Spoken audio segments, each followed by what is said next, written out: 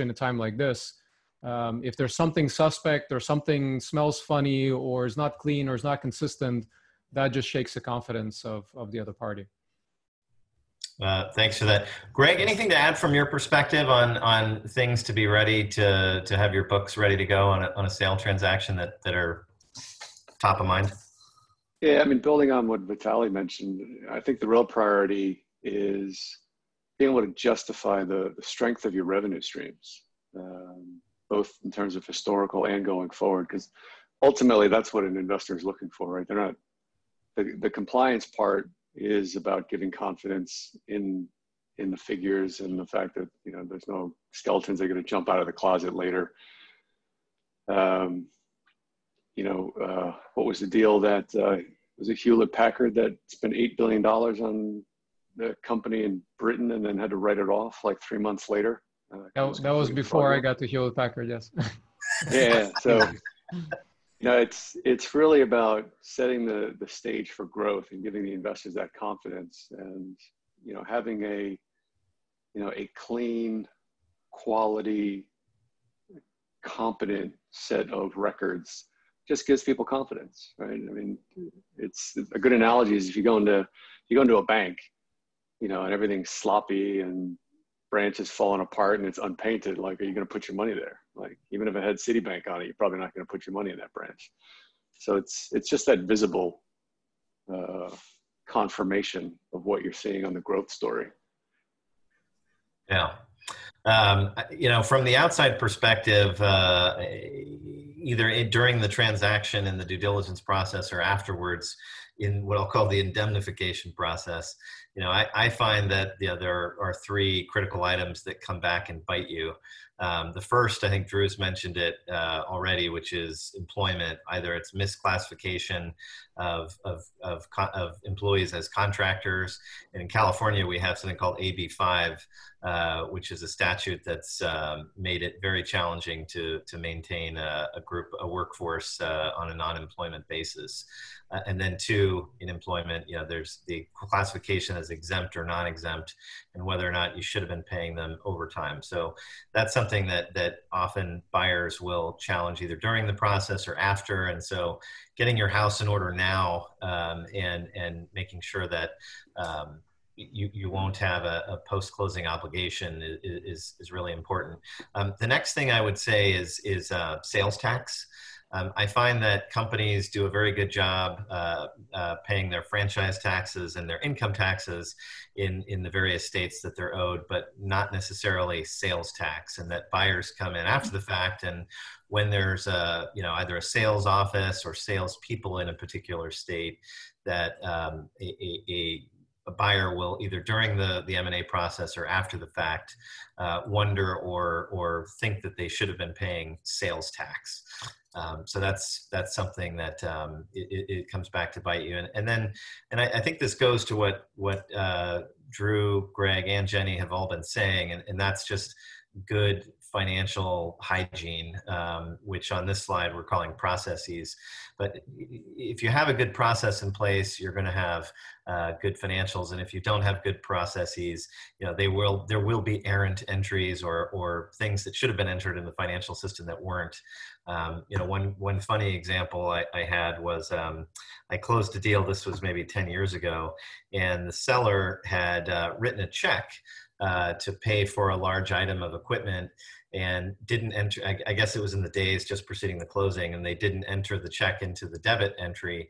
And so the buyer, the check was then cashed by the recipient a week later, and the buyer had paid in the working capital adjustment cash for that amount that hadn't been debited, and so rightly said, hey, whoa, you know, there's a check that just came in for $500,000 that was on your nickel, and you know, we had to go back and recover the monies, which is not a place that you want to be in. So those were some thoughts about you know, how to keep your financial house in order. You know, as we you know, kick off a process or even think about having a process, Vitaly, what are some of the things that you want to make sure are in place from a legal perspective? Yeah, I mean, ultimately, when you kick off the process, you put a lot of energy and effort into presenting and generating interest in the company. And that can all be completely destroyed at first contact with kind of real questions about the business. And if very simple things come up on the legal side, contracts with major customers or IP, et cetera, all of a sudden, again, it's like, one of the key factors that's a little bit counterintuitive or non-intuitive is that when things start smelling fishy, that can kill all the efforts. And nothing is worse than just looking disorganized or kind of backpedaling on different things. So that's really important, to really run a clean shop all the time and make sure that all the I's are dotted and all the T's are crossed, and your lawyers have looked at everything, and don't just put it on the sidelines, but really take it to heart and clean it up. It's like, you're going to sell a car, you should detail it, and you should do the same thing with the company to prepare for that process.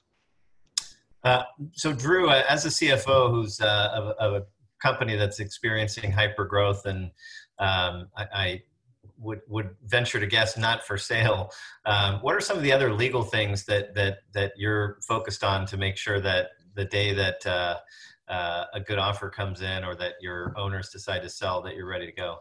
Yeah, you essentially have to be ready for a data room. So some basic blocking and tackling items, making sure you have all your contracts in a secure folder that you could quickly access and eventually export to a SaaS-based data room.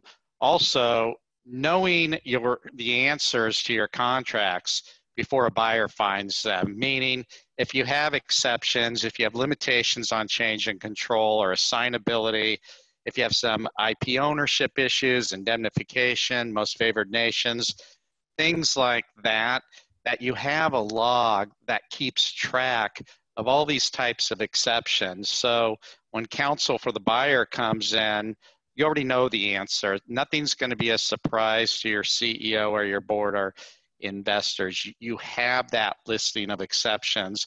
You could try to address those exceptions prior to a sale process, or you just know it going in. I would also encourage, if you have it in your budget, to implement a contract management system. When you're in hyper growth, a contract management system is very productive for an organization, especially a SaaS-based organization. Some companies may not be able to afford $30,000, $40,000 a year annual license fee for a contract management system, but if you can afford it within your budget, then I would encourage it. The other things to look at, if you are involved in, let's say with HIPAA like Greg possibly, or EdTech like myself, take a hard look at your privacy policies and terms of service. We have the California Consumer Privacy Act. New York, Texas, other states have pretty strict governance around privacy policies. And even terms of service, you may be licensing other people's technology that require you to flow down certain terms and conditions back to your users. And you'll find many companies out there that don't pass these flow throughs. And that's all going to come up in diligence from a buyer, and they're going to make you go get your customers consent to that.